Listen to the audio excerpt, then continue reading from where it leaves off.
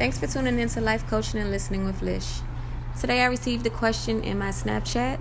The question was, would you date a person that makes less than you? They're not broke, they're not clingy, they just so happen to make less than you. I would say yes, I would. I would definitely date a person that makes less than me or more than me, based upon the fact that that's not what a relationship should be based upon. I base my relationships upon loyalty, and is this person trustworthy, and are they a just a good candidate to just even be around me or my daughter. So I would say if a person makes less than me, that doesn't define anything except for their financial status. A financial status in my eyes is not enough to say is not enough to be a deal breaker.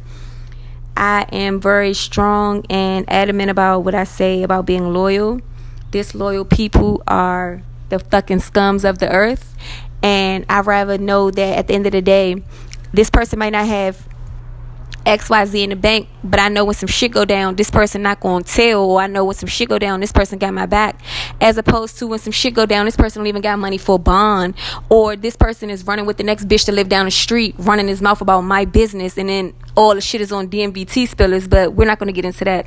But at the end of the day, give me loyalty over money any day, because sometimes the people that look like they got all this money be really broke as shit, and they be like, what's the word I'm looking for? Fucking designer bums.